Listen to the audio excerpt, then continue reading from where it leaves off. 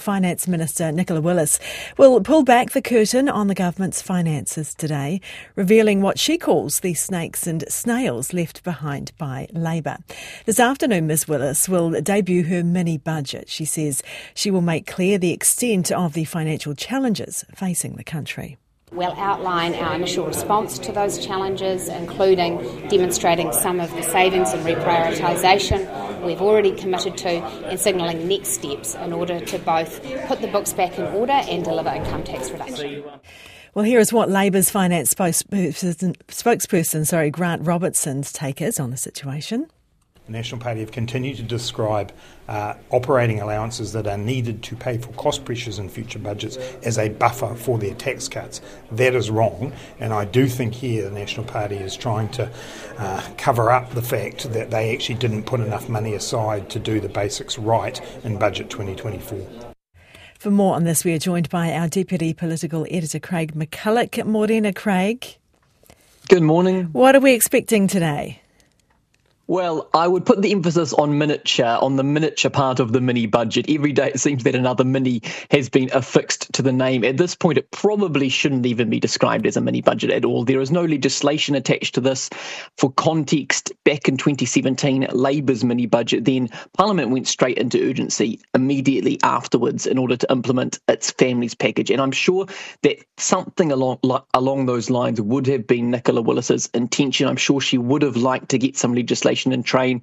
They have simply run out of time. The coalition negotiations took too long, and instead what we're going to get is this sort of scene setter, a very high level response. So Nicola Willis has promised to do three key things in this mini budget, three things to look for. One, she will open the books. She will reveal the state of the economy. That is the regular half-year update, or haifu as it is called. We've already heard Nicola Willis really playing that up, talking about those nasty surprises, the snakes and the snails, so I would expect a lot more of that.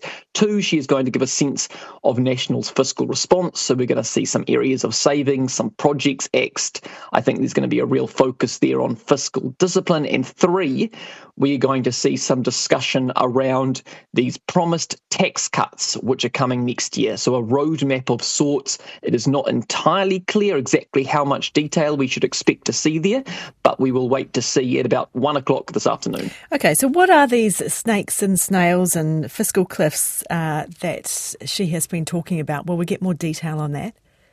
We've had some teasers already, the snakes and snails, the fiscal risks and fiscal cliffs.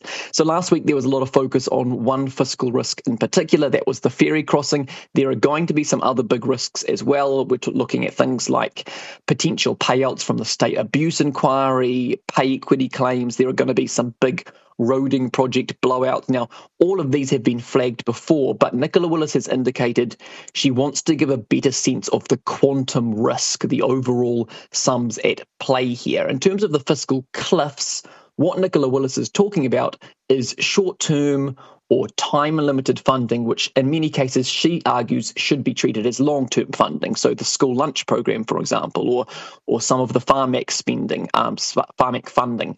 Again, this isn't a surprise that time-limited funding was all spelled out in last year's budget. Both of those examples, the school lunch program, the Farmac, they were both accounted for already in National and Labour's fiscal plans during the campaign. But again, Nicola Willis wants to group it all together and show its full fiscal impact. Is there a chance that we will see, as Labour's finance spokesperson has said, a sort of paving of the way for saying, look, things are too bad, we're going to cancel or delay some of these promised programs?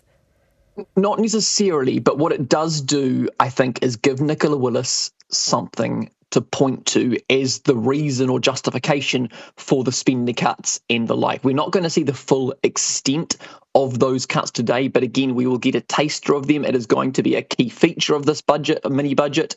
It will help to hopefully help to answer this big question that has been facing Nicola Willis, which is, how does National intend to pay for its tax cuts? It has promised it will not borrow for them. It has promised it will deliver them no matter what the state of the books. Nicola Willis has said they will not be delayed. They will be delivered next year as promised. So she will have to lay out some of the decisions, some of the cuts, which can show how she can afford the tax cuts. There is a hole to fill there, the foreign home buyers tax, which they wanted to introduce, that died during coalition negotiations. And previously she's talked about how the smoke-free changes might free up some more revenue. I suspect she'll want to distance herself somewhat from that now, but she has argued there is this buffer in her plan.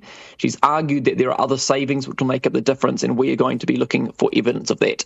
OK, and the Prime Minister isn't going to be there for the Finance Minister's big day. He is off to Australia to see his counterpart there, Anthony Albanese.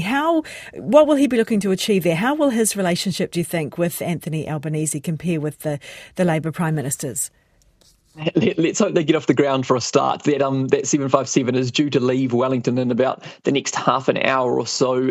This is Christopher Luxon's first official trip overseas in the job. It is an important trip. That trans-Tasman relationship is an important one. But this visit will largely just be about those two leaders connecting, getting to know each other better, establishing that relationship. I wouldn't expect any grand announcement or development there. A lot of the friction points that there have been have dissipated. Australia has improved New Zealanders' rights over there with that new pathway to citizenship. Even the issue of 501 deportees, Christopher Luxon said yesterday he saw that as largely resolved. So the next big question is likely to be in that area of defence, the AUKUS Defence Pact in particular. What we have seen so far is a little bit of a shift in tone from the new coalition, with Christopher Luxon talking about security as his number one priority, also striking a warmer tone than Labour regarding that AUKUS Defence Pact, in particular New Zealand's potential involvement with the so-called Pillar 2 aspect. Still a long way to go in terms of defining exactly what that Pillar 2 means, but Judith Collins, Defence Minister, Winston Peters as Foreign Minister, they've both made positive sounds. Christopher Luxon has said again he is open to exploring it. We'll be watching his comments and Anthony Albanese's comments in that space very closely today. Appreciate your time this morning. Thank you very much. That was our Deputy Political Editor, Craig McCulloch.